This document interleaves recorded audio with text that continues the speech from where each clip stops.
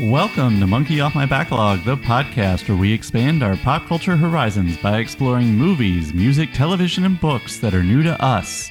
I'm Sam. And I'm Tessa. I don't know why we have it switched like that. I don't know either. All right. So, before Tove Lo, before Rihanna, there was a musician whose name we steadfastly refuse to pronounce correctly. That's right. I'm talking about Björk. And because we're here to talk about Björk, that must mean that joining us is one of Björk's biggest fans. It's Jarrett. Oh boy, don't put that on me. Too late. I did it. According to this podcast, you're a Björk superfan. Yep. You've only set me up for to be disappointed. That's what we do on this podcast, set things up for disappointment. Yeah, as I said, today we are here to talk about Björk, the only artist, and this is true, that I know and started to listen to because she was featured on an episode of Beavis and Butthead. That's appropriate. It's true. It's very It's true. late 90s MTV thing. Yeah, the only thing I remember them watching that video and then John Mellencamp's Pop Singer. If I wanted to learn to read, I'd go to school. You've already lost me, completely. It's fine. How you doing, Jarrett? I'm good. How's it been going out there in Jarrett world? Fine. You know, it's life. I feel like that's a very loaded statement now. Oh yeah, no, I'm fine. Yeah, everything's good. So I think this episode was my idea. I think I knew that you were a pretty big fan of this particular artist, and this may be, I think it's the second episode I basically demanded into existence. The first one was the Britpop one we did with Lazi earlier this year, but basically I demanded you come on and educate us about Björk. So let's start. Who is Björk and why? Well, Björk is a human from Iceland. Allegedly. I like that you have to clarify that for her. She is a human from Iceland. I don't know that that's true. Maybe. Go ahead. I think the first thing I would like people to understand about Björk is that Björk has a whole career before her solo career. And I don't mean like she was in a band before her solo career. I mean, she released an album as a child. She spent a whole decade in a variety of bands, punk, post-punk, jazz fusion, culminating with like doing a album of Icelandic tributes to jazz standards. In the 80s, she got married. She had a child. So the Björk that most people in our age range are familiar with is the second or third Björk, depending on how you want to think of it. Mm-hmm. So Björk has one or two prequels. Obviously, and you've already, Sam, revealed your first exposure to Björk. So I think it's maybe to bring up a topic that comes up on Monkey a lot. Maybe it's the boomers who might know Björk from Sugar Cubes. Obviously, Björk is definitely a artist that I feel like it's beneficial to think of on a global scale. Which we're classically good at here. And also like having lived in many different countries, including England quite a bit. So depending on where you're from in the world, you might think of Björk in a different perspective. In your age, your interests. I've heard people say that they like Sugar Cubes, but that's it. Things like that. Well, it's interesting, too, because I really like what you said about bringing boomers into this, which, first of all, how dare you?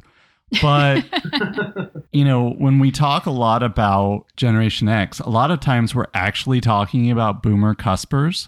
Like the most famous boomer X cusper is Obama, right? He is actually a boomer, but just. A lot of the musicians, from around quote unquote grunge are, if not boomers, really close to being that. And so there are some lines there that are kind of blurred. The other thing that I was thinking about when you were talking about her early career is, how would you have known? You think about Debut that came out in 93. I know that, of course, the internet was not a thing for most people at that point. Zine culture was not a thing for most people at that point. What was a thing for most people at that point who listened to music was MTV, maybe Rolling Stone, maybe Spin, and then down from there. But now we're getting into a very small number of people. We're getting to the I subscribe to the Sub Pop catalog, very, very sub niche of people who listen to music. Even a couple of years later, when Garbage has their first album, pop culture and the way that information goes has progressed to the point that it didn't take many people long to figure out that Shirley Manson was in a band before Garbage, and you could even buy that. I don't think that was really the same thing even a couple years before, at least from what I remember in my relatively sheltered suburban childhood, which is another thing. There were definitely communities of people who knew this stuff, but I think it's a really good point to bring up that this is a musician who had a whole life before most people in America knew her. And as I said before, nobody cares about that. It doesn't matter, right? Only her successful American career that started with Debut matters. This is something we talked about with Lozzie too, right? Surprisingly, music exists outside of this country. Who would have guessed? Who would have thought? I will also say that this episode is very exciting for me because I really haven't listened to a lot of Björk, and that's because I was not alive in the 80s, and when Debut came out in 93, I was 3 years old. So there was... You had just made your debut. I know, I had just made my earlier. debut. So, and I know that she's had like a long career, and so there were probably plenty of times I could have jumped on the Björk train, but let's face it, by the time that I was discovering my own music, because my parents did not listen to this kind of music, like it was kind of too late to be jumping on the Björk train, like in terms of there was nobody who was going to say you should really listen to this, which after listening to this now I'm like, how did I not like listen to this before? I mean, I had heard It's Army of Me, right? That's the big song. Yeah. So I'd heard like some of her songs, but I hadn't really dug into her work. So this episode is a true monkey for me. I'm really fascinated to hear about the history of this artist because I really don't know much about her beyond what I've listened to for this episode. Army of Me on the Tank Girl soundtrack. Mm-hmm.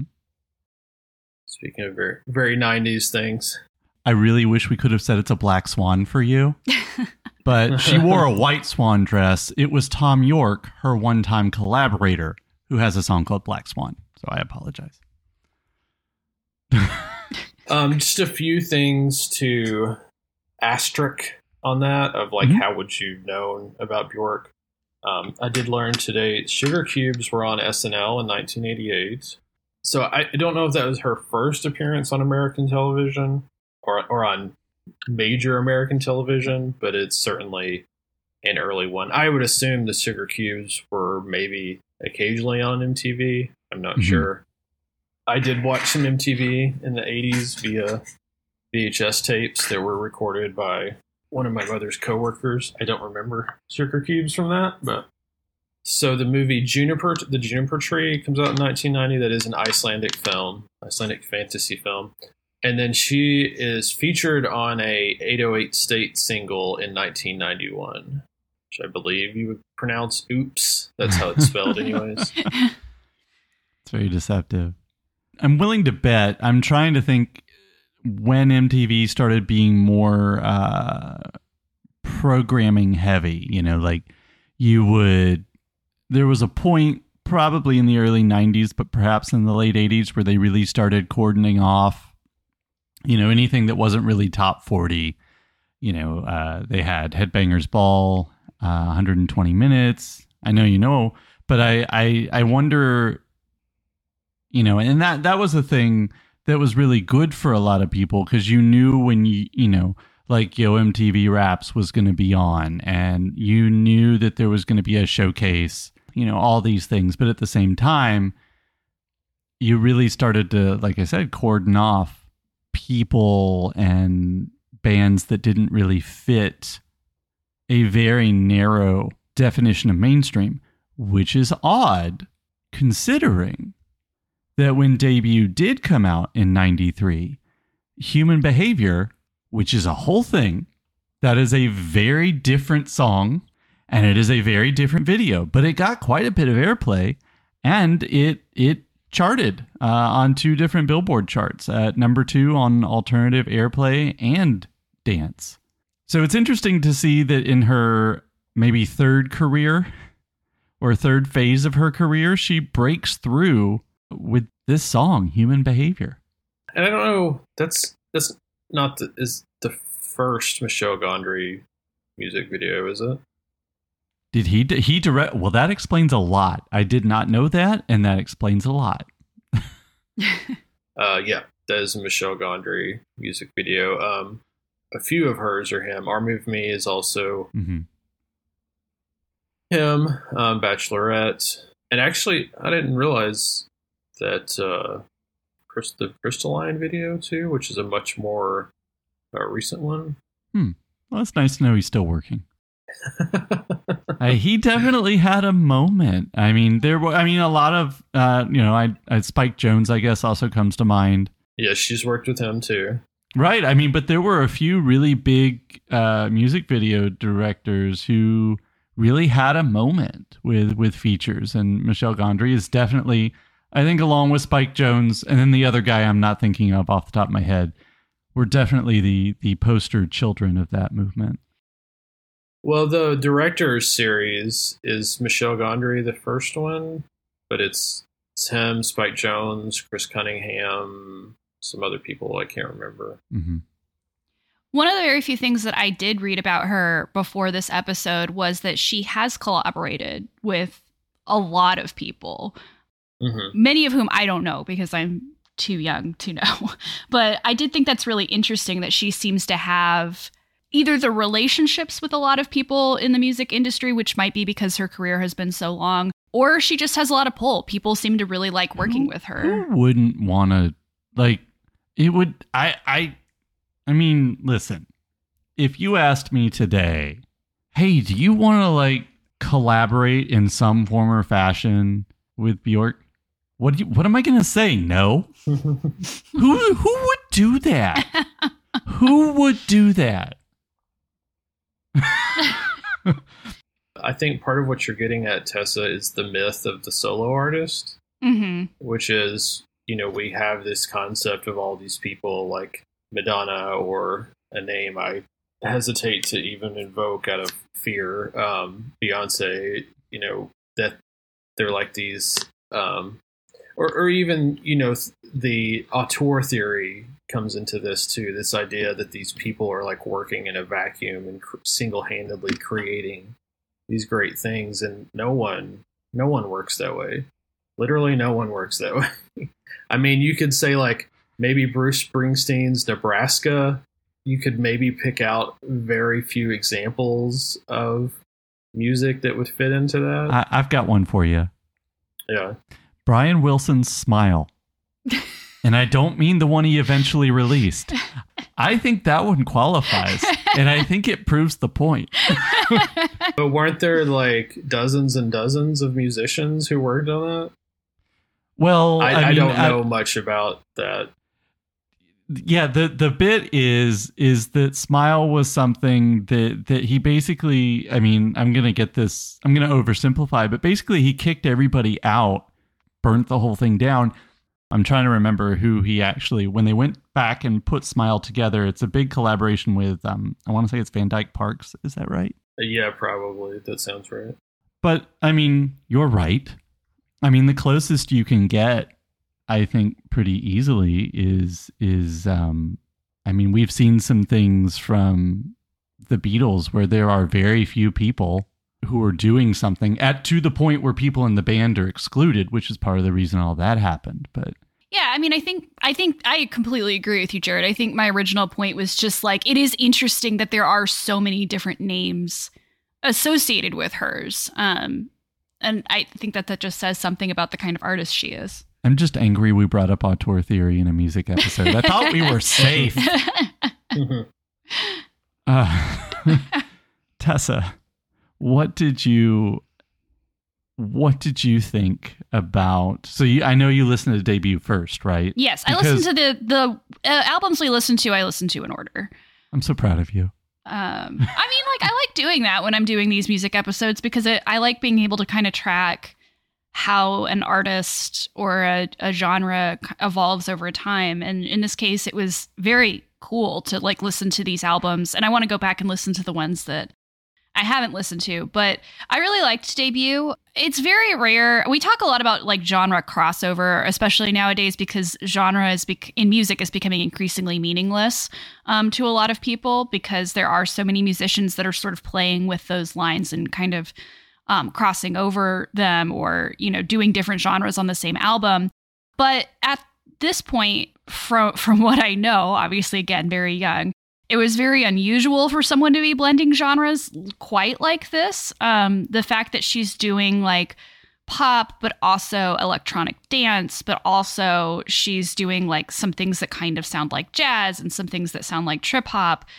She's really like weaving them together, though, into something completely new. It doesn't sound disjointed at all, which sometimes these albums can sound like. But she sounds so like herself. Like this is like something that she has a point of view. She has something to say. And it's only if you're really listening for it that you can kind of hear like, okay, like this is a thread of electronic. This is a thread of trip hop. The only person I can really think of off the top of my head that I really like that can do this, although she does it in a very different way, is Janelle Monáe. Like the idea that she can like create something that's so seamless, but it's composed of all of these different kinds of music. The other thing that really stuck out to me, and this is something that we can talk about throughout all the albums, is this use of instruments that are not normally heard on pop albums. Like she uses organs a lot, which I appreciate. I just don't hear that a lot on most pop albums. And so like being able to hear that and hear, you know, flutes and other types of different kinds of instruments, I thought worked pretty well. And then the other thing I was going to mention, since this was the first full album that I listened to, there are a few people she reminds me of. And again, like these are either people who perhaps influenced her or perhaps were influenced by her in no particular chronological order. There's a lot of Kate Bush in here. There's a lot of Tori Amos. At times, the sound kind of reminded me of Phoebe Bridgers. At times, some of the songs did. And Meg Myers, who I always say is the spiritual descendant of Kate Bush. I'll just jump in real fast before Jarrett says it. One of the things leveled at Tori Amos is that she rips off Kate Bush. Well, no, I understand that. That's why I grouped them together. Yeah. And I hate to say this, but like, because I like all the people I just mentioned, I don't like this next group. Sorry, Lozzie. There's also a lot of Dresden Dolls in here too. Oh boy. And so like, you know, it's really interesting to me because she does sound like so unique. And part of that is her vocal range, which is incredible. But she does have like, she is kind of, you know, she's clearly influenced a lot of people and been influenced by a lot of people. And so like, I can tell kind of where she sits in the music, these different musical traditions, but she is still like very unique in her own right. Yeah. I think again, it's a little telling that all the people you're mentioning are American or at least very, very westernized. And again, the only reason to mention that is to again highlight the fact that Björk has been working in professional music since the mid 70s. And part of that, and part of the reason I bring that up is because from her recent podcast, one of the things that it made me think about more was how she had traveled the world with musicians many, many times before embarking on this solo tour. And so, you know, a lot of artists in the 90s are a product of 80s punk and stuff like that. Björk's one of the few who actually was a part of it and then evolved with the trends and, you know, being electronic music and stuff like that. And I just think there's on a certain level, it's hard to, I'm just going to be full fangirl on this podcast and not apologize for that. Please, so, do not apologize. You know, anyone who's listening to this being like, well, yeah, you think that, you love Björk. Yeah, that's why we're here. We're here to love Björk. That is it. I will accept no other purpose. But I think like my first exposure to her as a teenager in the 90s is from the song Big Time Sensuality, which has a couple of versions. Yes. Like, I think a lot of fans, I actually prefer the less popular album version. But that's a song that, like, the version most people have heard is an electronic remix. And the video is one that's been extremely influential. Vanessa Carlton reference insert. And I feel like it's hard to prove this, but I feel like for me and a lot of other people of my age range, Björk is a gateway into a lot of the things that she has influenced or she has been influenced by as well. Debut is almost a misleading title of this album then. Well, like, I think it's purposely titled that for her to emphasize that, you know, this is a new chapter, if you will. Right. But your point about the fact that she'd been involved in music for so long before this, like, this almost doesn't sound like a debut album at all because it's so composed and so layered. And she obviously is experimenting, but has had enough experience to know how all of these elements fit together. You know, when you talking through what you just talked through, Jared, it reminded me of a lot of things. It definitely reminded me of a discourse that becomes toxic very quickly, right? There's always somebody who's more indie than you, right? And I really like, you know, talking about things through this framework of things we love and talking about things as gateways to other things. I think that's really helpful because when you talk about how she might be a gateway to other types of music, you're not looking backward and going, well, if you were cool, you would have known 2 steps ago. No, this is somebody who's able to introduce you to a lot of other things, which is a much better way of looking at it. You reminded me of the way you were talking about Björk is a way that, again, American and New York to boot, but reminds me a lot of the way that people talk about Sonic Youth. I can see some similarities there in kind of that progression. But the other thing that, like me, Jarrett, you lived through the 90s and remember the world music thing. Because world music was a category. That's a genre. No, it's not. It's everybody who's not from here or for England or maybe Australia a couple times. I mean, like, it really says something when one of the biggest pieces of world music from the 80s is everything Paul Simon did. Okay? Yeah. And then the other thing that I think of when you said that was like, how long did it take us to get another Icelandic act? It was 2000 before another Icelandic act broke through. Thanks, Cameron Crowe. Just remember, for every bad thing he did, he gave us Sigur Rós, guys. Of course, Peter Gabriel is also on that soundtrack, and lots of other REMs on that. That was a good soundtrack. Anyway, my favorite song from Debut is Venus is a Boy. So I just wanted to throw that out there. I think that I just really like that song. It's very different from Human Behavior and Big Time Sensuality. I mean, they're all very clearly done by the same artist, but I think that's one of the things I'd really like to say about this first album is that it's very, if you will, Whitman-esque. I think that's something. I like that comparison. Actually, it contains multitudes. Everything she does contain multitudes. All right, so when this isn't really a Jarrett Assigns episode, but Jarrett assigned the albums that we would listen to for this episode. I should have mentioned that earlier, but I mention it now to say that the next album up that Jarrett had us listen to was Homogenic, which is a great album. But as Jarrett knows, I have a question. Why did we skip Post?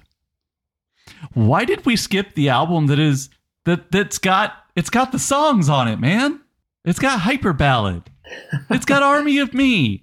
It's got It's Oh So Quiet. I mean, there's two ways to look at that. One is a world in which this podcast is just Volnukira forward, and that's all we talk about Fair. For 2 hours. But I was trying to be nicer and more like democratic and inviting to people who aren't familiar with Björk, and then in trying to narrow down the albums for us to talk about or to assign to you guys to listen to. At the time, I was still trying to decide how we would go through this, but that ended up being the solution. But to me, there's not much that I have to say about Post that doesn't also apply to Debut, and I feel like Debut is the one that gets overlooked in that quadrilogy of, if we want to extend the ultimate trilogy of pop albums of Post, Homogenic, and Vespertine. But that's interesting. That is an interesting way to look at it. I do want to say also really quickly, you had considered a couple different ways, as you just alluded to, of doing, well, more than a couple, a few, but you have also assembled, and we're going to put this in the notes for the show. Yes, Tessa? Mm-hmm. A link to a YouTube playlist. And so really, I think before we really talk about Homogenic, there was another way to think about this. I'm always, when we do these music episodes, I'm like, let's listen to albums, because I think more people need to listen to albums, frankly. But there was another completely legitimate way to do this. Do you want to say a few words about that? Yeah, and I will also say that playlist is ever evolving, both because music on YouTube is an ever evolving thing and things get taken down and DMCA'd and whatever. It's basically, I tried to hit the highlights of her decades long career in chronological order. In some spots, I keep moving things around because I realize, that's not where it should be. Some things are out of chronological order because I just think that's where they should be for various reasons. But it's over 50 videos, some of which are very short, but most of which are like music videos so like the Sugar Cubes entry in that is one of the more popular things people use for stock footage when they're making videos about Björk, which is like a TV performance where they do 3 songs, I think. So that's one of the longer videos. And then I really feel like, to me personally, the pinnacle of like Björk for me is, Live at Shepherd's Bush Empire, Biophilia Live, the orchestral, like it's almost 3 hours, the orchestral concert video from the more recent incarnation of her tour, or I think it like predates. She's like touring 2 different shows right now, and I think it's a early version of the all string version of her current tour. That's on YouTube. But things like that are peak Björk for me. And I don't mean like a specific year or specific one or anything, but just some of those things. So I did not put, the reason I mentioned those here is because I did not put those on the playlist because I was trying to keep it to, shorter videos, individual songs, individual interview snippets and stuff. Gotcha. And it's the highs and lows, as I would see them, but some things that I feel like are big moments in pop culture for her, and also like trying to sample a little bit of each album and stuff like that. Yeah, and I mean we talk about this from time to time with different bands or musical acts. As much as I am like pro album because I want people to not forget about them, is the occasional artist that is perhaps better suited for the live performance, or that they're an artist who isn't contained by an album, and if you try to constrain them, you know, like Janelle Monáe, as you brought up earlier, Tessa. I will say though, before diving into Homogenic, that Hyper Ballad, I think, upon further review, is my favorite song by her. So I know that's really basic, but that's okay. It's a good song. Now, in the first in a string of questions that are meant to antagonize you, but to really draw out more of your expertise, is Homogenic considered the best album of hers by quote unquote casual listeners and critics? Well, I think, you know, when r/Björk does a survey of albums, it's usually number 2. But those are the Björk fans, so then yes. Is Homogenic her best album, Jarrett? No. Why not? not what we'll get to which one's best if you're actually able to answer that question, which is a perfectly valid answer to the question. But why is it not her? What is it about the album that, I guess what I'm trying to say is it's not what is the best album, but what is it that makes this album, which is it's pretty good. What's lacking from it that exists elsewhere, I guess? That's a weird way to define what album is best. It is. The best album is the one that doesn't lack something. So yeah, I wouldn't. I told you, I'm just trying to draw you out. I'm now trying to define what's the best album ever. What album in the history of music lacks the least? It's also a Brian Wilson album, and it's probably some like experimental jazz album, like a fellow Björk collaborator, Mike Patton, working with like who's the experimental jazz guy that he worked with a lot, but I can't remember the project. But like there's some avant-garde album that he worked on where like there's a 30-second song that has every genre in it. No, I know what you're talking about. I will not come up with the name of any of that, but I do know what you're talking about. But okay, so let me just try again. So, all right, Homogenic. John Zorn is the artist I was trying to think of. Okay, I was on Wikipedia. Sorry. Okay. No, I do have an answer to your question. I know what you're asking. So my like, again, as the fangirl, like the Björk thing for me is so much more about her defining a vision and reality for a period or the whole multimedia experience of an era. And again, I think if you listen to her podcast series, this really gets emphasized. That never happens for her in the 90s. The 90s is her interacting with like the London dance culture that she is a part of, and being, I don't want to say influenced by, but being like second chair to a lot of the men she's working with. And I'm not like criticizing them. I'm not like saying like, well, I'm post like Tricky like was, dictating what those songs were going to be like or something. That's not what I mean so much as, despite working in the industry so long and like coming from a background of being in bands, which are, different thing. It's not until the 21st century where Björk is like, no, I am the author of my own work.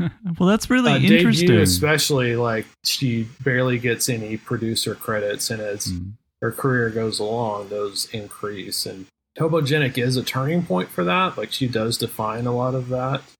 And I definitely think for that period of Björk interacting with pop culture, it's the best one, partially because it is cohesive rather than the pastiche that Tessa was talking about. Well, that's really interesting that you mentioned that it really is the 21st century when the turn happens, because that is really just after she has spent time working with Lars von Trier and Tom York, which we'll talk about here in a minute. But I think that's really interesting hearing that. But the other things that really strike me about Homogenic is, it's also got some really recognizable songs on it. Yoga, Bachelorette, Hunter. And I didn't know this a lot. I mean, I'm like, of course, All Is Full of Love has to be the best Björk song, right? It just has to be.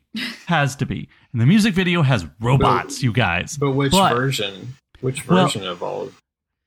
Exactly. I mean, that's part of it too. But the other thing that I thought that was interesting that I read was that it is almost tacked on. It's like a kind of tacked on quality, and she considers it like track 0 for Vespertine.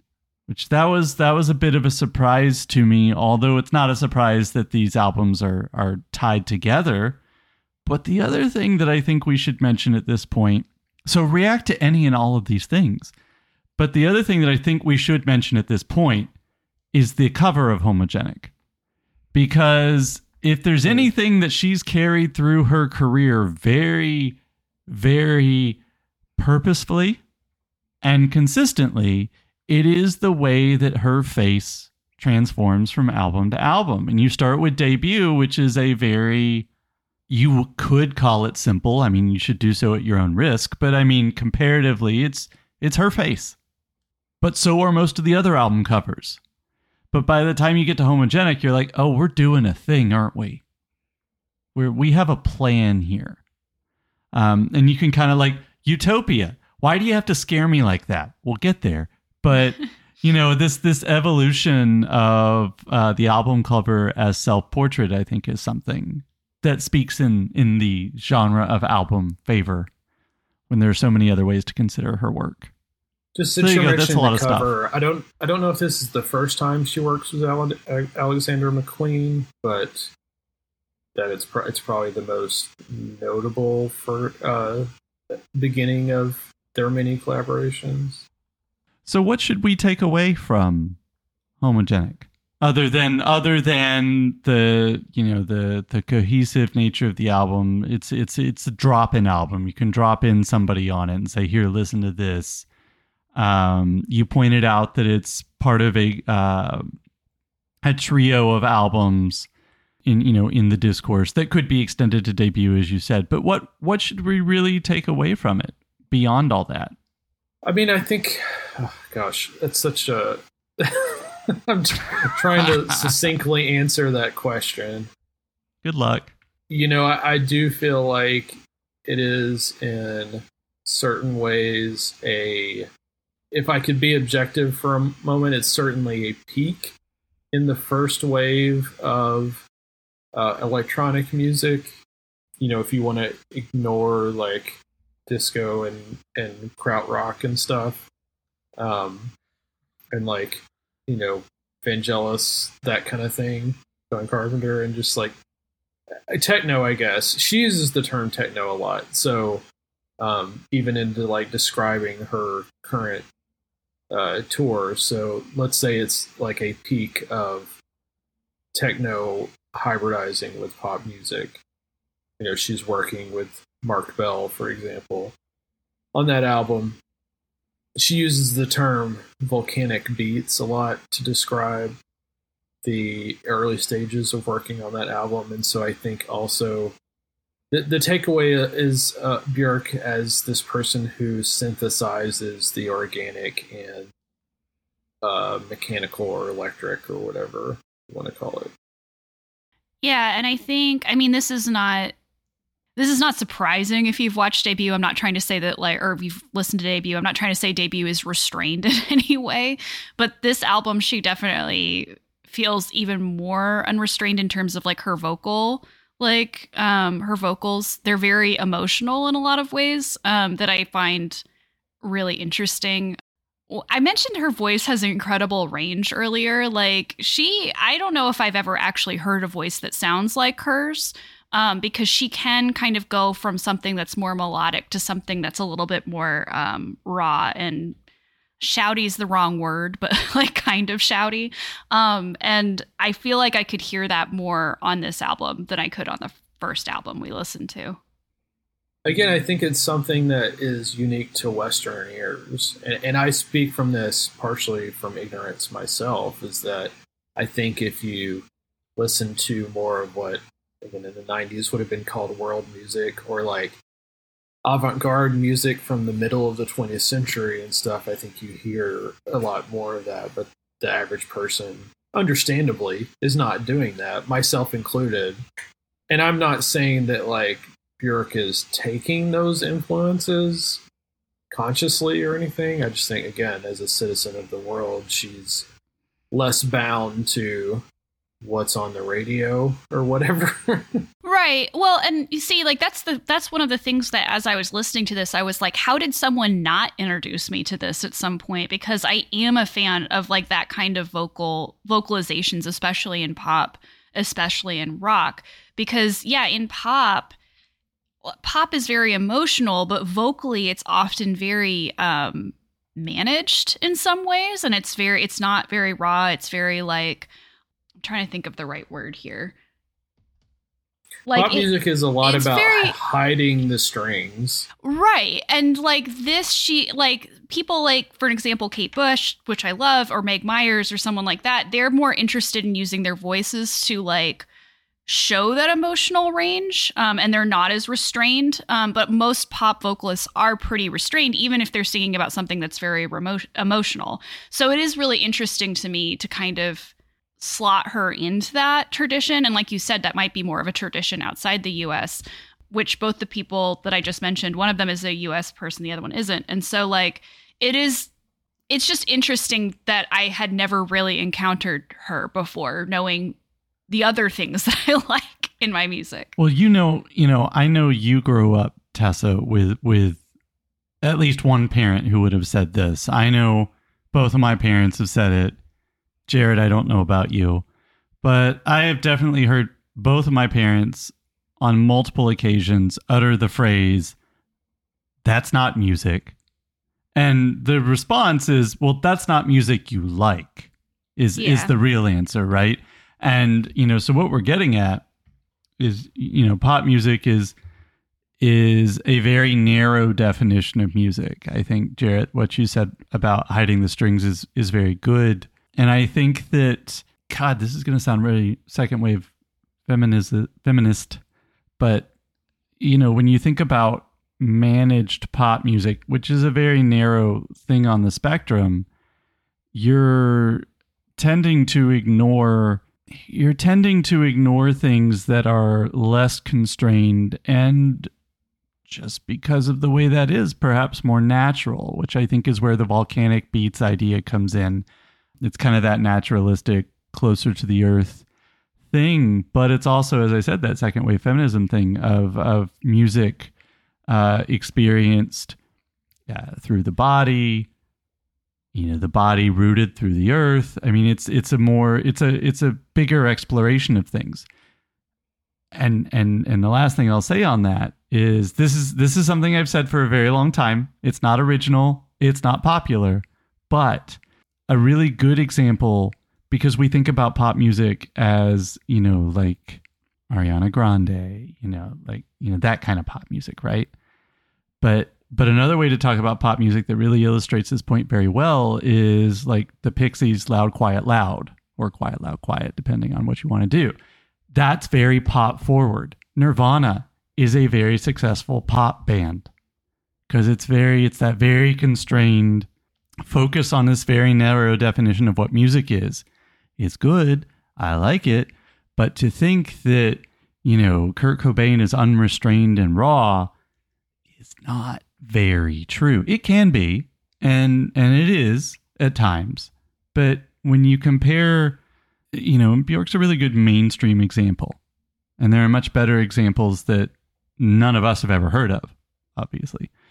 But it's a very different ballgame you're playing. And I guess what I'm trying to say is, Jarrett, you're right. Well, and as you were saying that, and as I was thinking about what Jarrett had said earlier about where she came from musically, do you think that that's more of a punk thing than a pop thing? Like the idea of those vocals, is she kind of taking that vocal aesthetic and dragging it through like a more pop focus? I think punk is still pop, but that's me. Well, well, the thing is, like, and I think part of the reason it's important to watch a video of her performing with Sugar Cubes is comparatively that's a very restrained Björk. The Björk that you're talking about, the one who looks like she's conducting an orchestra when she's singing, regardless of whether there's an orchestra around or not, is pop Björk. Like, that's Björk live, that's solo, if you will. So I don't think so. I think the years and years of doing jazz and punk and every combination in between certainly, influences everything she does. But I also think the answer to that specific question you're asking is no. It's funny as you're talking. So the whole time we're recording this episode, Jarrett has his, I assume, the YouTube playlist playing behind him over his shoulder. And yes. What we were watching while you were just talking was a clip of her performing at the Tibetan Freedom Concert, which this is such a good lead into my next question. It was very convenient. The Tibetan Freedom Concert was a real big deal. We've got, the Beastie Boys kind of put that, the biggest names behind that. But it was a very popular thing. I believe the California punk rock band Red Hot Chili Peppers were associated with that. I know Pearl Jam was. And here she is, in the mid 90s at the height of this pop culture relevance. And so I have a bunch of questions under the heading of Vespertine, the album that came out in 2001, that I know just annoy you to no end, Jarrett. So let's just start. Is Vespertine the end, or at least the beginning of the end, of her pop cultural relevance?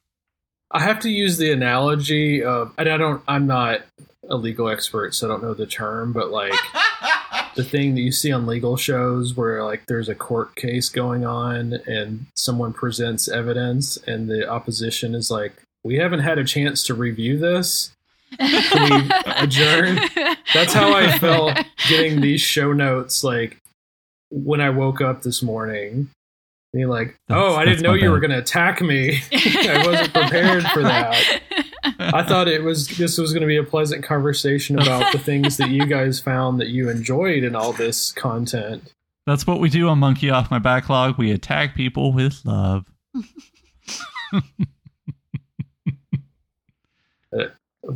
Apparently the subject of this podcast is, can we make Jarrett cry? Look, man, the 90s are over. Come on. Everyone's favorite thing from the 90s. People somebody asked me at Pearl Jam if their pop culture relevance ended in the year 2000. Somebody ask. Did it? Yes. Okay. Are they still together and making good music? Also, yes. Not the point. Isn't every 90s act irrelevant? One of the things that I learned in preparing for this, and is it review? Is that the stage of the legal battle where they look at all the evidence?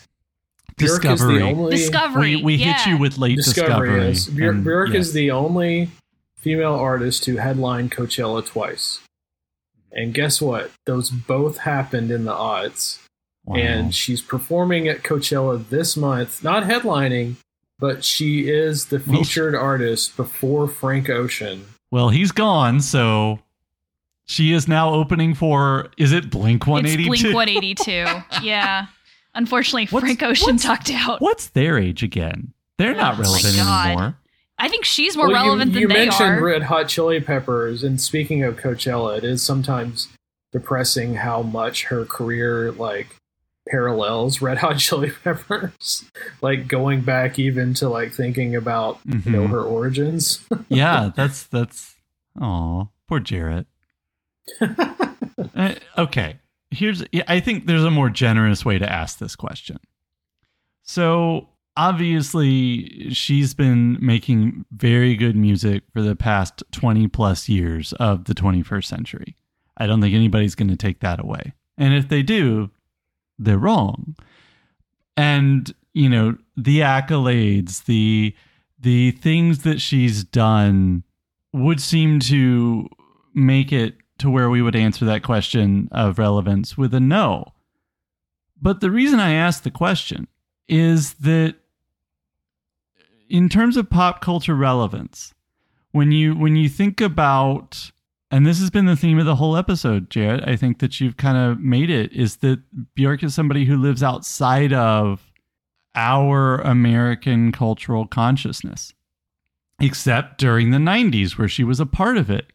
And then she exited stage right wearing a swan dress, right? Name me a time where you hear her brought up as a pop culture reference when it's not about the swan dress.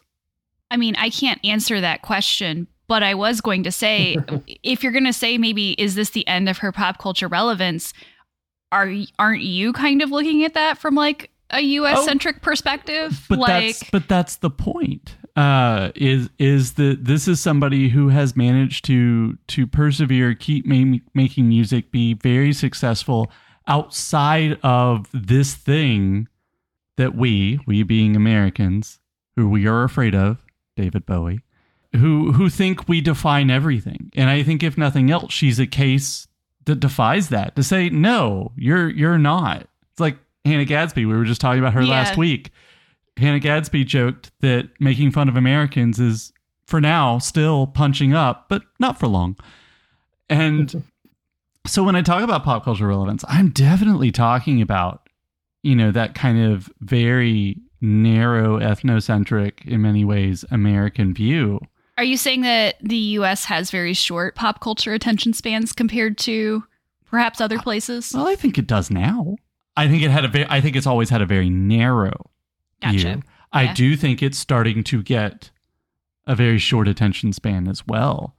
But I think that's one of the reasons at the end of the day to talk about Björk in the way that we do. It's to establish that this did happen. This pop culture gaze that America has is very fickle, and the swan dress was the end of it for her, which is probably a good thing, all said. I think as many people as not who have fallen out of the eye of the public have said, it was great. It was the best thing that could have ever happened, because then I could be me. If you don't get crushed by it, that is, which we've also seen a lot of. I already mentioned the Coachella feature headlinings, but, I do think in a post-MTV world, Björk is a very MTV multimedia artist who finds ways to continue to be multimedia in a post-MTV, post-Carson Daly world. Post-Carson Daly on MTV, I should say. He's still alive. He's still with us. Wow. But I do think, so how do you measure popularity? Obviously charts or something of that, but I think understandably that's kind of pointless to talk about USA wise with her. But if we just want to look at it from another American perspective, over a third of her Grammy nominations are post Vespertine. She still has not won one. But I partially mention that not because I care about the Grammys, but because I did mention to Tessa that this kind of functions as an appendix to your Grammys podcast. And then, for Lozzie's benefit, I guess, we could say her solo Brit win. She does have many Brit Award nominations, but her only win was in 2016. So the British music intelligentsia certainly don't think her relevance ended there. I was about to say, I really kind of want to know if Lozzie right now, while he's listening to this, is just like, what are you talking about? Like, I wonder if like he and like the British music scene have a very different view of her than we do. I would imagine so. Just remember, at the point that we were talking about at the beginning of the episode, again, the internet is not what it is. We think about globalization as a word that really started to take over in the late 90s, the early 2000s. There were the World Trade Organization protests/riots in Seattle in 99. Clinton signed NAFTA later on in the 90s. The Forever War starts in 2001. The proliferation of the internet. We become a much more globalized place. I'm being very vague on purpose. Around the time that Vespertine comes out. And, so when you think about even Lozzie having like a complete different view of the world than us, again, going back to the Hannah Gadsby book that I was talking about last week, she would say the same thing about Australia. And I think sometimes we forget, I don't think you forget. I try not to forget. Well, you weren't there. Yeah. Right? I mean, like, for the most part, like, most of what you remember is a very globalized world. And for the record, that's good.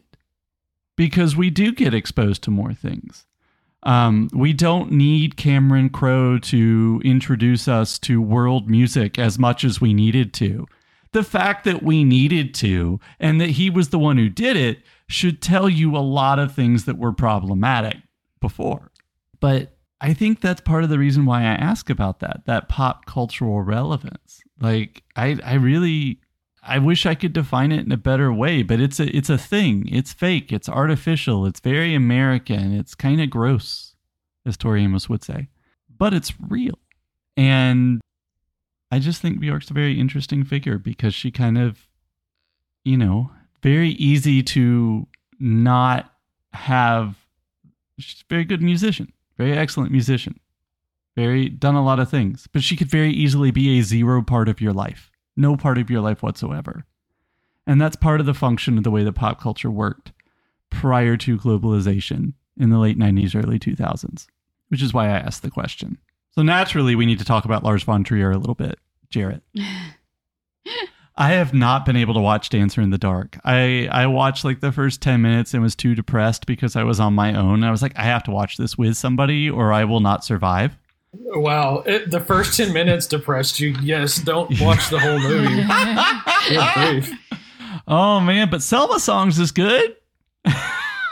Yeah. And I think that's certainly maybe third wave of my history with Björk is that period and listening to that album a lot with friends. The Vespertine era is probably the period of my life that I'm listening to her the most, other than this past week or two when I've been re-listening to like everything.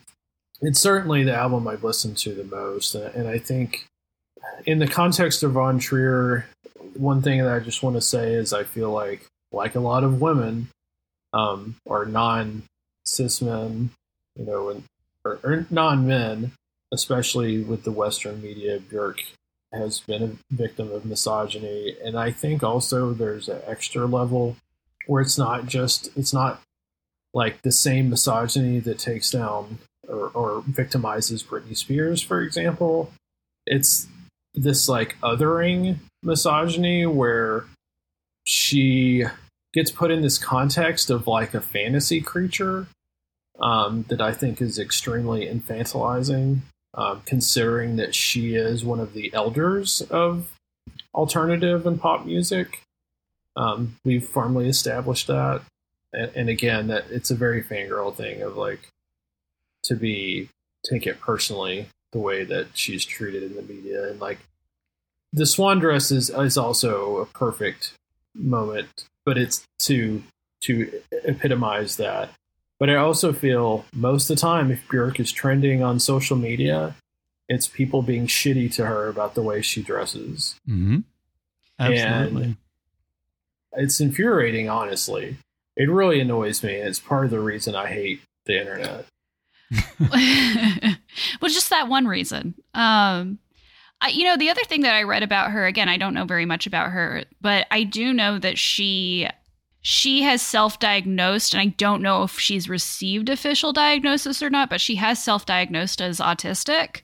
And I do think that the kind of misogyny that you're talking about is often filtered through like a very ableist, very neurotypical, like, oh, well, she's quirky and she's weird. And, that can be taken in a very like fetishizing sort of way by some people, but it can also be taken in a very, like you said, othering way. Like, oh, she's so weird. Like, look at the way that she interacts with the world. Look at the way that she dresses. Look at the way that she, and often autistic people or just neuroatypical people in general are often infantilized in that way. And so I think you're absolutely right. It is misogyny, but it's also misogyny like you said, it's not like the misogyny that's leveled at Britney Spears. It's misogyny filtered through like that ableist neurotypical lens.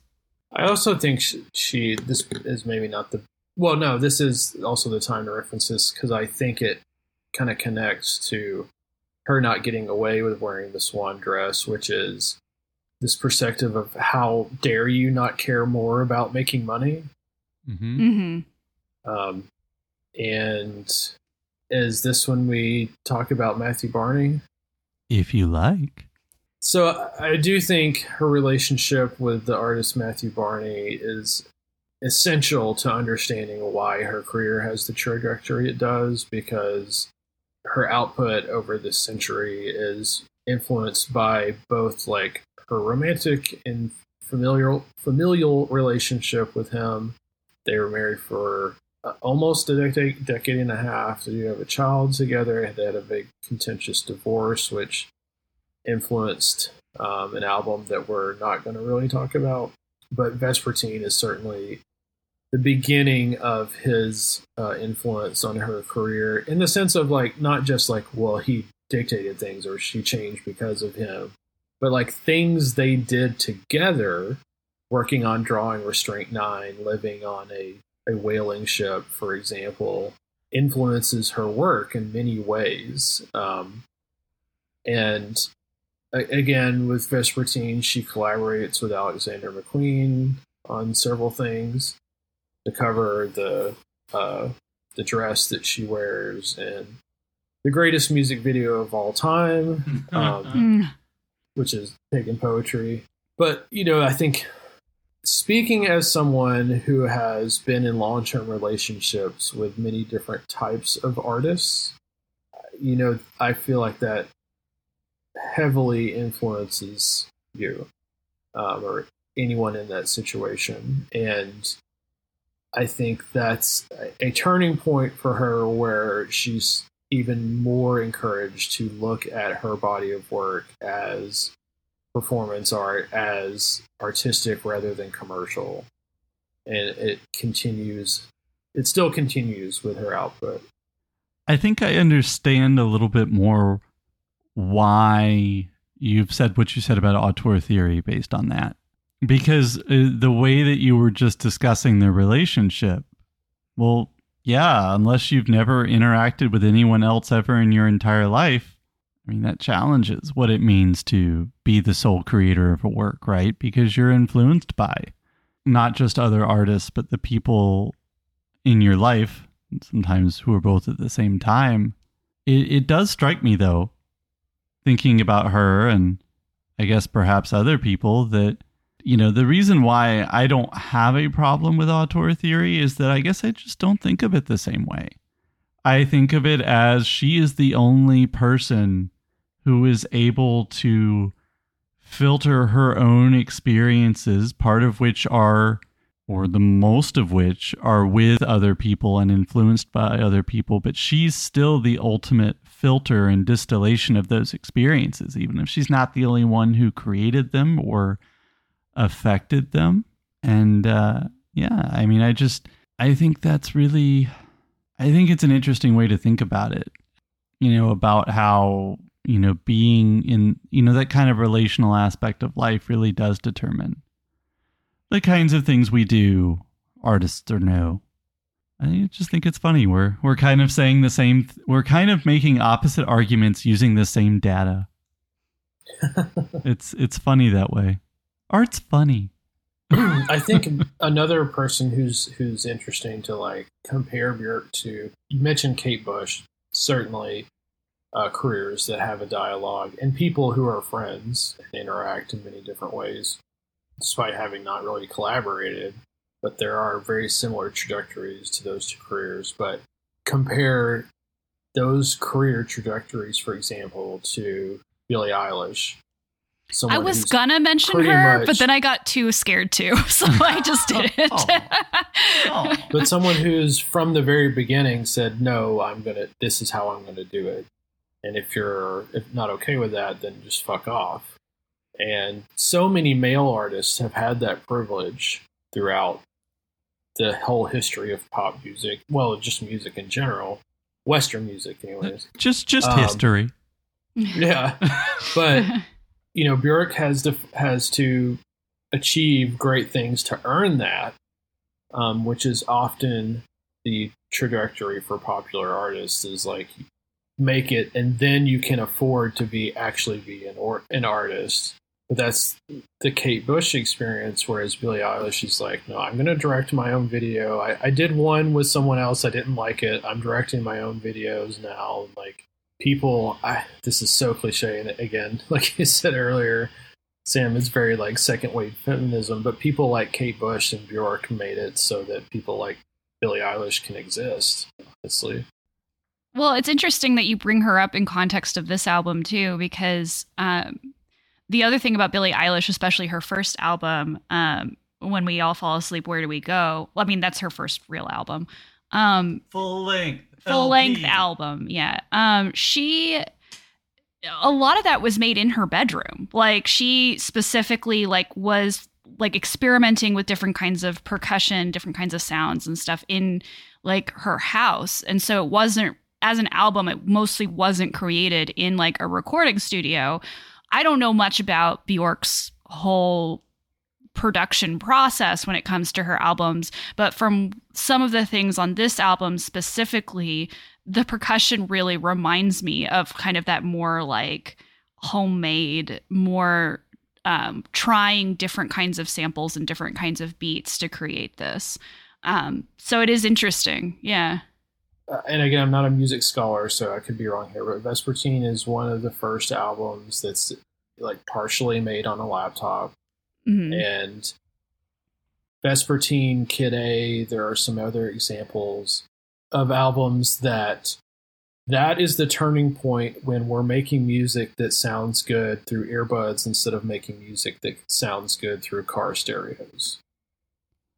Well, that's a good point. I'm seeing all this full of love behind you. By the way, I know it's a fucking great point. It really is. No, I would have said more, but I saw all this full of love behind you. I saw the robots. Sam was earbuds distracted. And through like laptop, teeny little laptop speakers. Vespertine is the album that sounds good through those formats, and that's something like pop music is still catching up to that. Over the last few years, pop music production has been heavily influenced by the fact that people are streaming instead of, listening on physical media or even like high bitrate MP3s or something. And Björk, Radiohead, and a few other people were like very much ahead of the curve on, this to work in this situation, we need to do something different. I feel like, Jarrett, like you have a good laugh every so often when you hear people talk about fidelity these days. Spatial audio. We're talking about Westworld now? Vinyl. What's going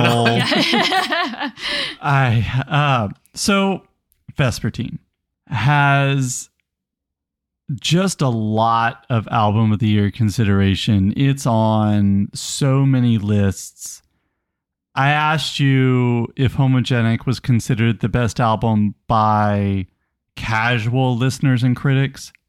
Is Vespertine considered the best album by less than casual listeners and critics? Is Vespertine her best album? Jarrett. Like a lot of legacy artists, Björk has that same thing where like they were the best when you were 19 or 18 or 21 or like whenever your like social life peaked or whatever. Well, this is it. So yeah, I definitely think there's that angle to look at it. I'm the wrong person to ask because best means different things depending on your criteria. But you're the right person because you're the one on this episode. You're the one who's here. If we want to skip ahead, if you ask me what's Björk's best album, so it's not this one. Most days I'm going to say Utopia, but if you said that Vespertine or Homogenic is her best album, I'm not going to get angry at you. Okay. Honestly, there's really, with a couple exceptions, there's no album you can say is her best that I'm going to like really strongly disagree. Is Vespertine your favorite album? On a personal level, yes. And again, it's that same thing of like the age and what my life was when it came out. Mm-hmm.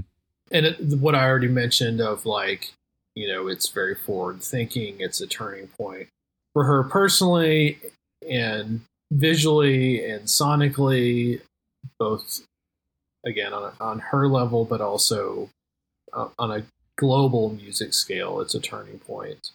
But, oh wow! Speaking of turning points in Björk's career, let's just skip 10 years and go to 2011. But before we, no, we're not going to do that. Jarrett, would you take us through just a couple minute retrospective of the years 2001 to 2011, so we can talk about Biophilia? So I think appropriately after Vespertine, Björk goes through her first like retrospective period. And this is also, Vespertine is also the tour where she starts reimagining her earlier songs, which again that's why I say like concert film Björk, because number one, it's hard to see Björk live. When she does tours, she just hits like major cities. She went through a period where she was only playing like really like specific types of venues. Part of what Björk does is reimagine earlier songs and incorporate those into her live performances in a way where they work more cohesively with whatever she's doing at the time. And so that's when that starts. So then in 2002, we get like this box set retrospective and like a greatest hits album, even though she'd only had less than a handful of albums at that point. There's a new track on there, In Our Hands. Spike Jones is the video again for that. And this is where we really get into Björk, the experimental avant-garde pop artist. Medulla is the follow-up album. That is an album that is all synthesized voices, or not really even like affected.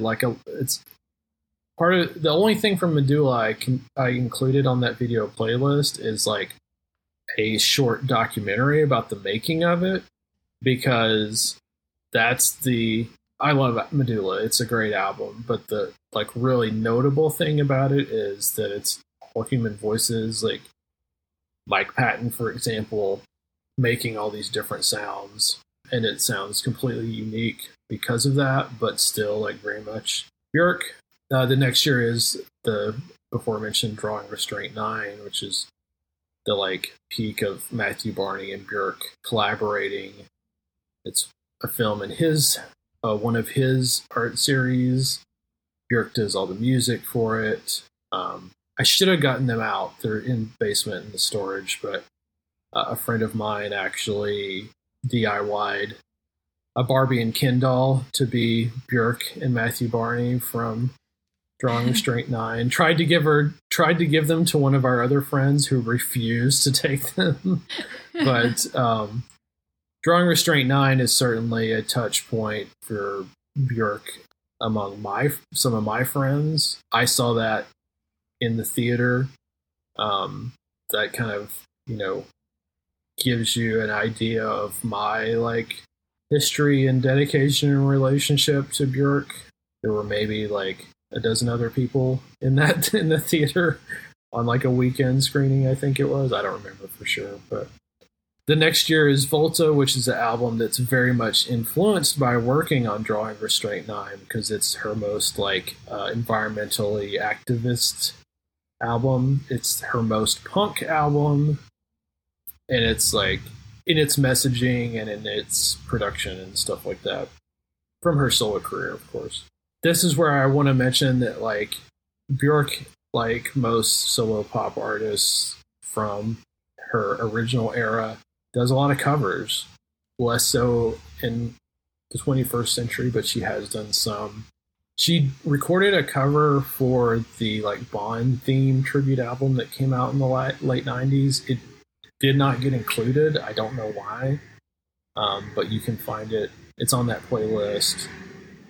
If you can listen to Björk's cover of Joni Mitchell's Boho Dance and not want to cry, then I guess you've had more therapy than I have.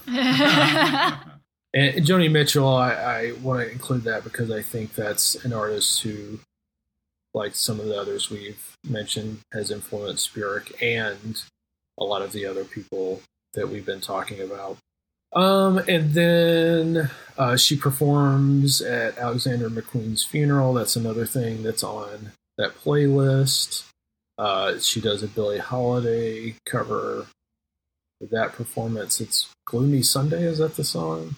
And then she does I guess it's technically a LP with Dirty Projectors, which is another like very like nature focused themes. It's like basically about seeing a whale, I think is what the album's about, or being a whale or something. But that's come kind of back into the spotlight because it got a re-release for Record Store Day, which is happening as we're recording, and there's like unreleased material on that. I don't think I put it in the playlist, but there's a video of Dirty Projectors on YouTube performing, and then they're just like, it's like a small show, and they're like, and now we're very happy to bring out Björk to perform with us, and it's like, oh my god, what? Like, if I use this as a comparison to my partner Shannon recently, of like them freaking out about Adam Scott being on a Nailed It or something. It's like I get it, because if I was at some little rinky-dink indie show and Björk showed up, I would probably have a heart attack. So I think that catches us up. So you mentioned a lot of the nature-focused or nature-centric. That seems to be a big theme that develops and that plays into Biophilia, which we listened to right before bedtime. It might have been a mistake, or it wasn't. It was definitely one of those two things. But this is an album that has a lot going on. And I'm not saying that they all don't, but this one really does. It seems to be, from what I read, inspired in some of the same ways, Jared, that you've been talking about, that have inspired her for the years before. There's also mention of this album being, if not influenced, but an after effect of, I don't know if collaboration is the right word, but connection with Sigur Rós. This album also has apps. What's going on? So Biophilia is an album that continues something that started with Vespertine, which is like creating bespoke instruments to create music or reproduce music that was created in the studio or in some other way. So like Vespertine is music boxes, and her latest output has been like these handcrafted flutes and stuff like that. But the whole, like, I talked about her being like this fusion of organic and electronic, and, Homogenic is a starting point for that. It's her like making music that's influenced by nature.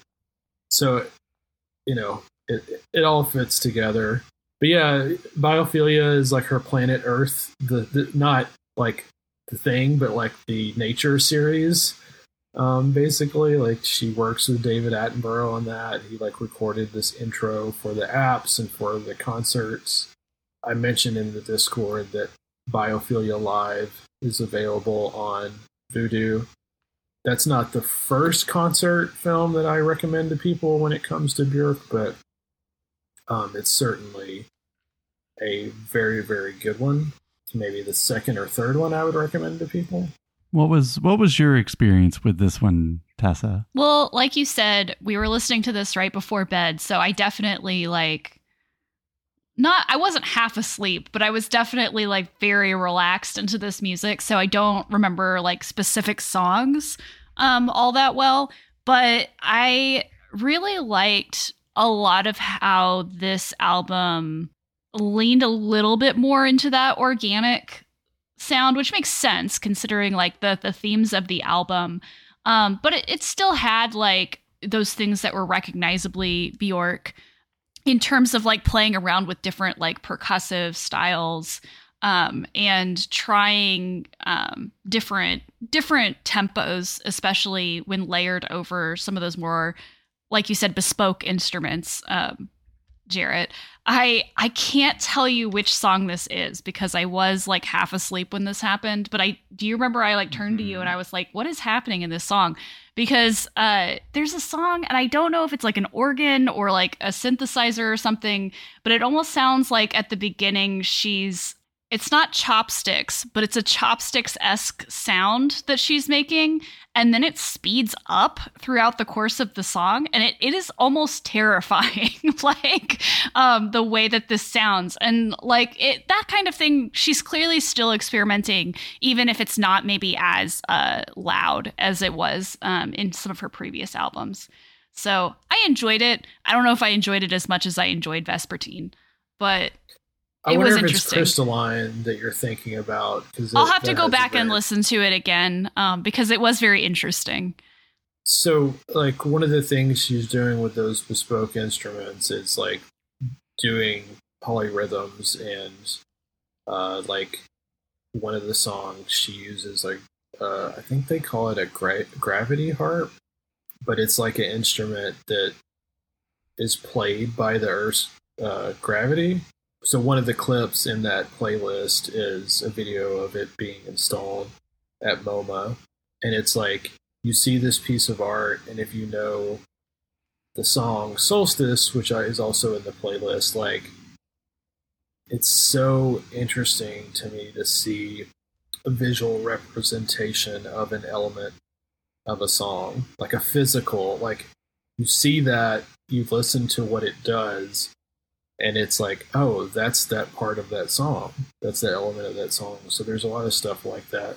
But Crystalline has this really like high-pitched, I do think that part might be electronic, and it's very like arrhythmic might be the right word. Like, yeah, it kind of sounds, if it's the song, tempo, yeah. If it's the same song I was thinking of, it's almost, it feels very much like somebody's like using their index fingers to like pick out like the notes instead of playing it. There's a few songs on there like that, but yeah, that's definitely one that sticks out in my memory that has that element. But it also has like, that's also the song, one of the songs on Biophilia that's very like homogenic sounding. Like there's also elements of that song that just sound like a record scratch or like someone DJing basically. Mm-hmm.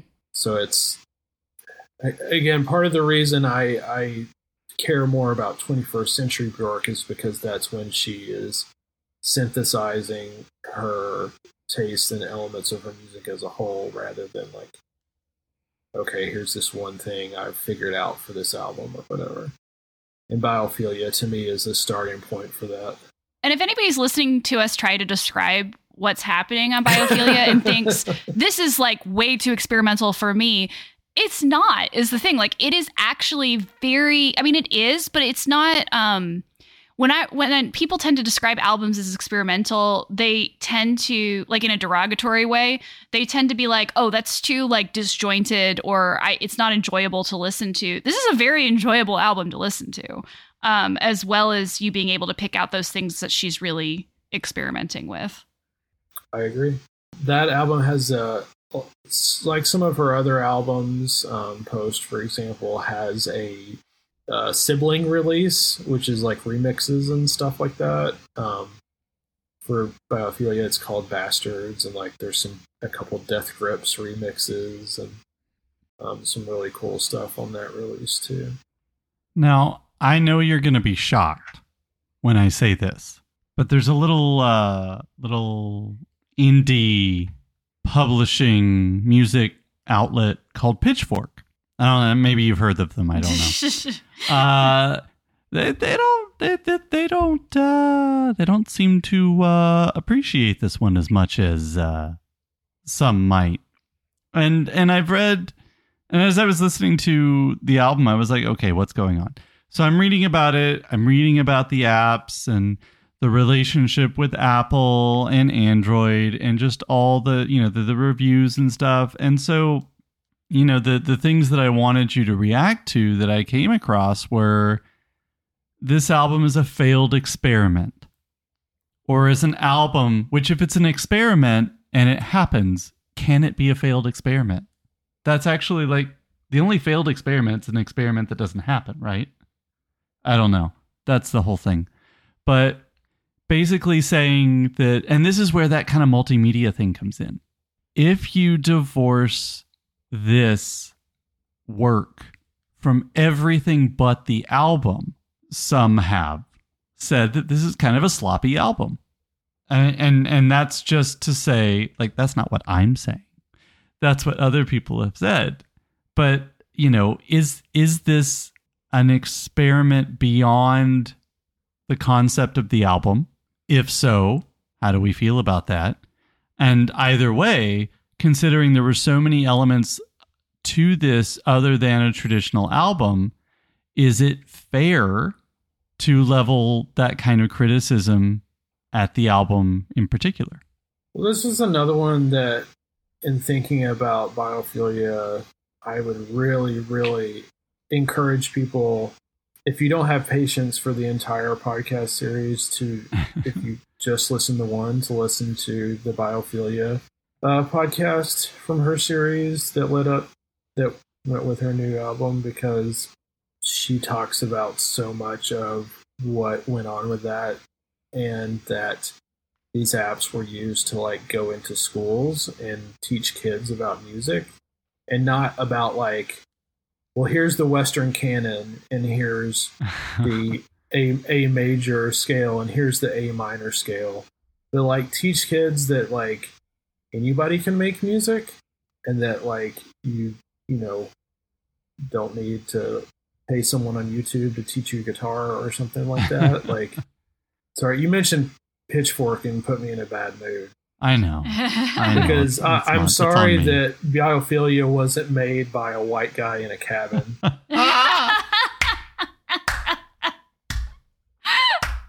Very good. And I love Bon Iver. Like, Justin Vernon is another, like, I feel a very influential and important artist of this century, but yeah, white cis man making songs about girls he wasn't emotionally evolved enough to be successful with. Like, Oh, we have fun here on Monkey Off My Backlog. Justin, no hard feelings. I don't know. Okay. I see a place to transition, and at this point in my life, I'm trying to take all of those I can. But but you mentioned, you mentioned the desire for... That's a good segue, actually. I am excited about what just happened. Maybe not intentionally. You put it out there and I took it, but you mentioned the adjective prospect or intention behind Biophilia with the apps and trying to, and we've really been talking about that we've taken a couple breaks, so it's been however long it's been. But this very intentional move of trying to break away from attitudes that we have as listeners and ways of making music, and trying to, as you just said, allow people to think about making music differently and approaching education differently, which is very forward, future looking. And what better way to keep the party going than to create an album called Utopia? Isn't that neat? In 2017. Of all times. But I read something she said, and she said that she wanted, this broke me. I broke when I saw this, an organizing concept of utopia. And by the way, this is why place-based utopias are impossible. She nailed it. I'm so proud. The reason that place-based utopias are impossible is they'll never happen, because the organizing principle of utopia is a perfection, a perfect place. For whomst is it a perfect place? Björk calls it fascistic. And I broke when I realized that trying to create utopia is a fascist tendency. But then I realized she's right, because that's what dystopia is. It's fascism run amok. So of course she made that in 2017, because the year before is the year the world really went to shit. And I'm not saying it didn't happen before that, but that's the year we got there. We arrived in No, and I think that's something like she is, looking at things through that perspective. So just to take a couple steps back, I already mentioned that. You're like, step back from the ledge. It's okay. 2013, her and Matthew Barney have a contentious divorce. So the album before Utopia, that said, this could have been the starting point for this podcast, and we would just talk about the newest 3 albums. Vulnicura, that is the album she wins the Brit Award for, but this is the post-Barney thing is the beginning of her collaboration with the producer and musical artist Arca, who most people would know from Yeezus and FKA Twigs' early output. So this is, if you can think of it like Arca working with Björk, is Arca being even more experimental and more like pushing things. Vulnicura is actually an album, I think, partially coming back to it from getting really into a lot of Arca's prolific output over the last 2 or 3 years, like putting out the same number of albums that Björk has done in the whole century in just a few years. But so that's an album that I appreciate a lot more. And like, if I were picking this list today, I think, I might have included that maybe instead of Utopia. I don't know. Obviously, you guys didn't listen to that album. I am not sure which one is more accessible. Utopia is like a culminative thing to me. And Vulnicura is so remorseful, and it's a lot of it is about mourning the past. It's about that huge breakup and upheaval in her relationship. And Utopia is the album where she starts to look forward and starts to think about the world as a whole again, which is why it's like, it's positive and hopeful, but it is also like not, because of what's going on, and her like thinking about all the like restrictive legislation that continues to unravel and stuff. And what was the question? I have to tell you, I think this album's pretty dope. Oh, good. And I say that because I think another way that you could describe it, and this is very misleading if you haven't heard any of the album, but I would describe it as smooth. And I immediately second guess myself until you see that one of the defining characteristics or defining influences of this album, according to her, is air.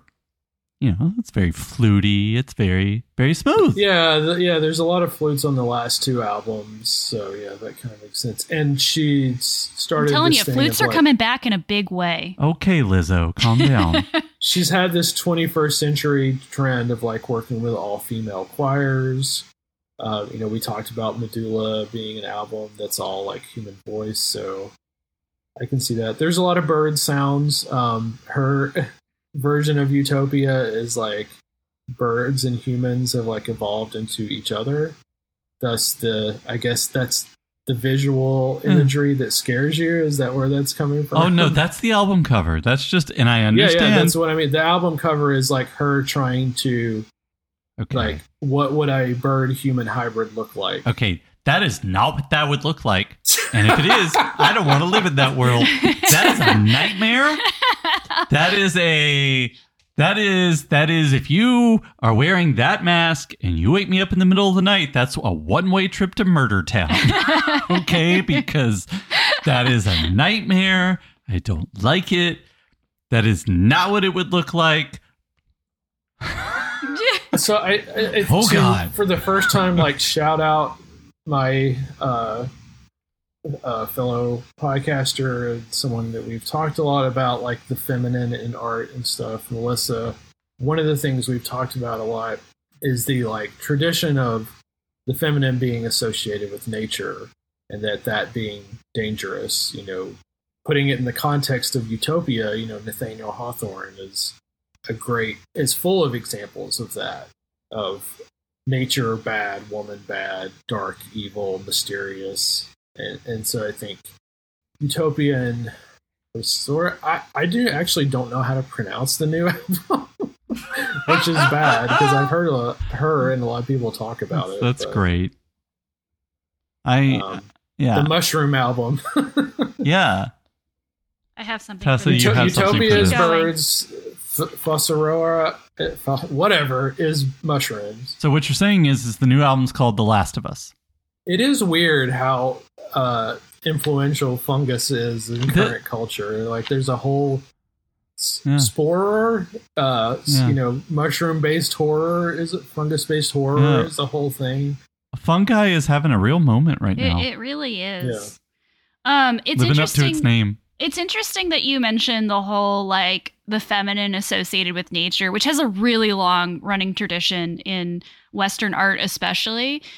Because it's interesting because, yes, the way that a lot of men in literature have associated femininity with nature is like, it's dangerous, it's unreliable, it's tempestuous, like all of that kind of thing.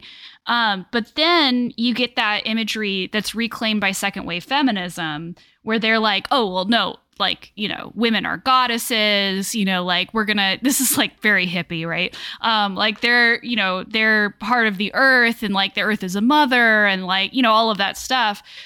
There's like this backlash against it in the 90s where, we become more into cyborg feminism with Donna Haraway, and like the idea, like, I would rather be a cyborg than a goddess.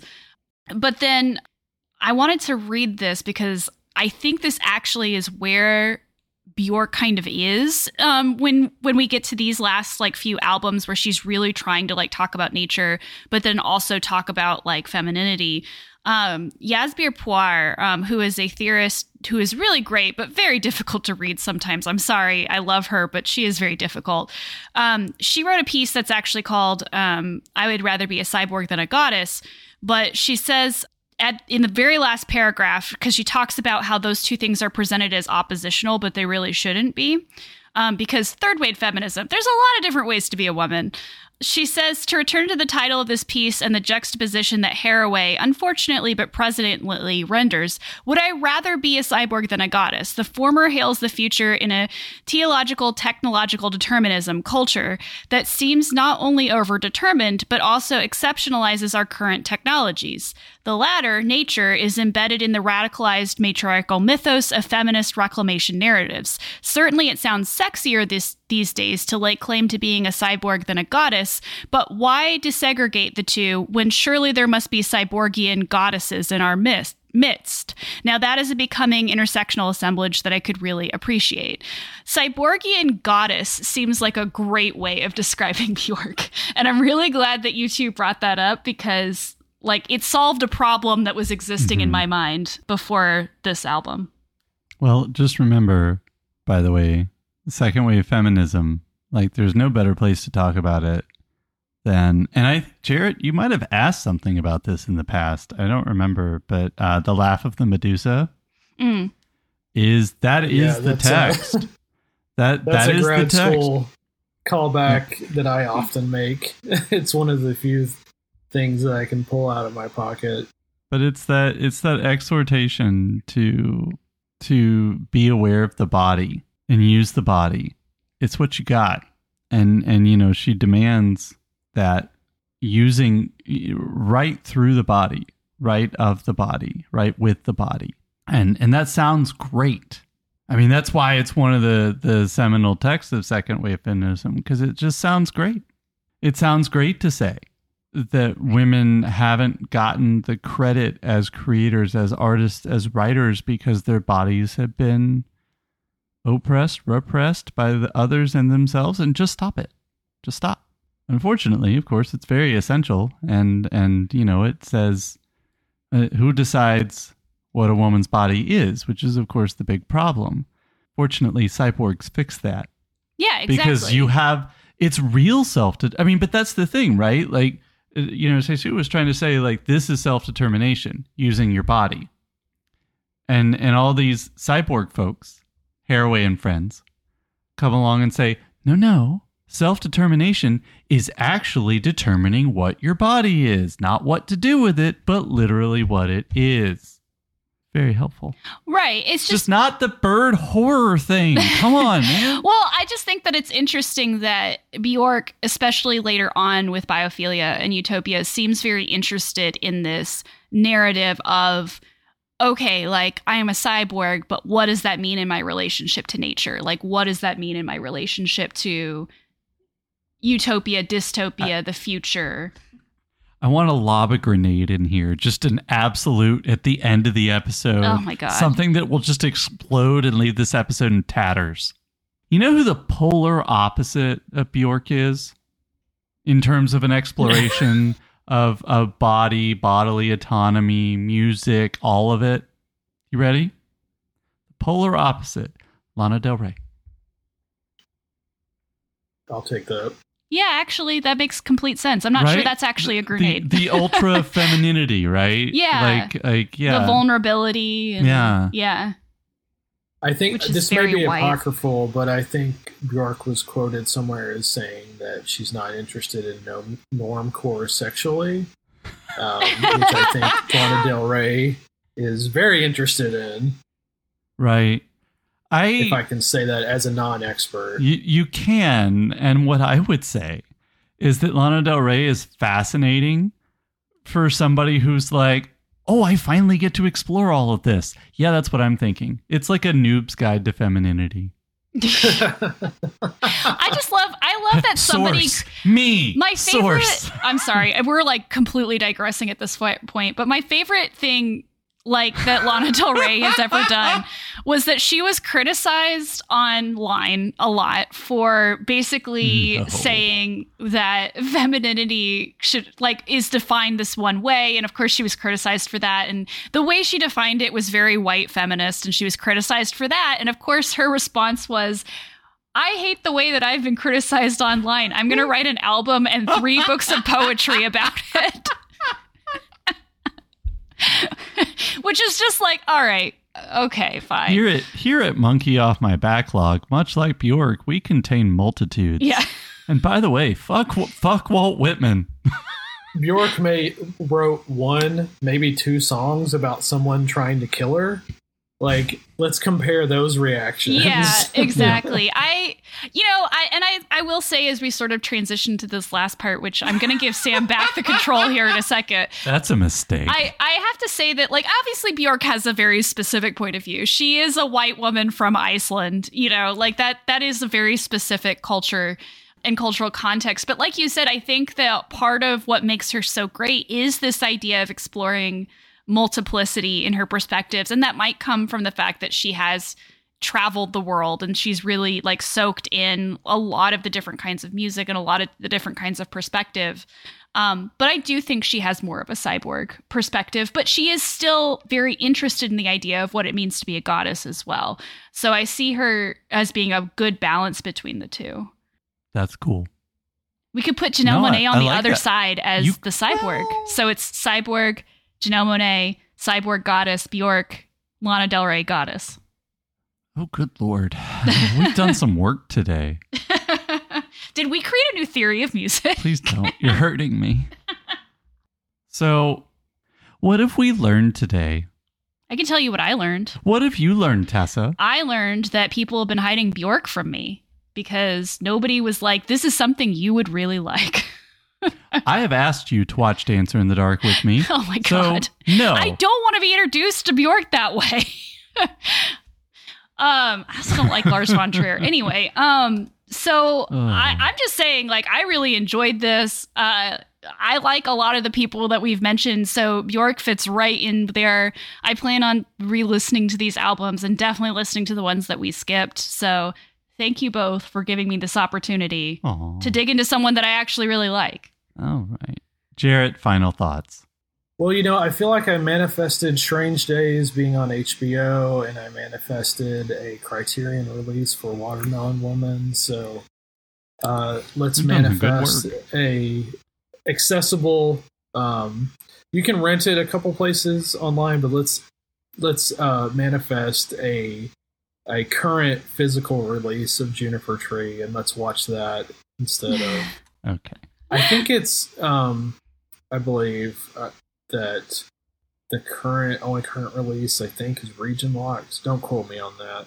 So I may have just like spoken too soon, and maybe there is actually one. You manifested it. Good job. Oh, wow. You did it. Retroactively, probably. All right.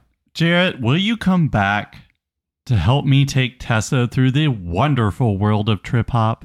Yeah, and post is a good starting point for that. And I just want to say, when that happens, when we have our trip hop conversation, there will be no sour times, no teardrops. It's all part of the process. To wiki. All right. Next time. Did you know that a new Fast and Furious movie is about to be unleashed upon the world? I did know that. You did? Yeah. Well, guess what? We haven't talked about Fast and Furious 9 on this very podcast yet. That's right. We did a whole mini-series, but 9 hadn't come out yet. So if you're thinking, gosh, is Megan going to come on to talk about Fast and Furious 9 before the release of Fast and Furious 10? Why do you ask questions you already know the answers to? In the meantime, Jarrett, where can people find you online? Well, the best place right now is Noise on Instagram. That's GRR Noise, but I'm co-host, co-producer of the podcast Wild Pretty Things, which for now at least you can find on podcast apps. Tessa. You can find me. Wait, hold on. Okay. That was a little. Tessa. You can find me on Twitter and Storygraph and Letterboxd at The Bi Paradox. You can also find me on my other podcast, Nanny Ogg's Book Club, where my friend Nigel and I are reading through all of Terry Pratchett's Discworld novels. You can find that on Twitter at Nanny's Book Club and on Instagram at Nanny Ogg's Book Club. And you can find me on Twitter at Sam_Morris9 and on Letterboxd and Storygraph at Melody Valentine. We'd like to know your thoughts on Björk or who you'd like the subject of our next musical spotlight to be. You can find us on Twitter at Monkey Backlog and in our Discord community linked in the show notes. You can also email us at monkeyoffmybacklog@gmail.com. Please take a moment to rate or review our show wherever you listen to podcasts. Get that monkey off your back.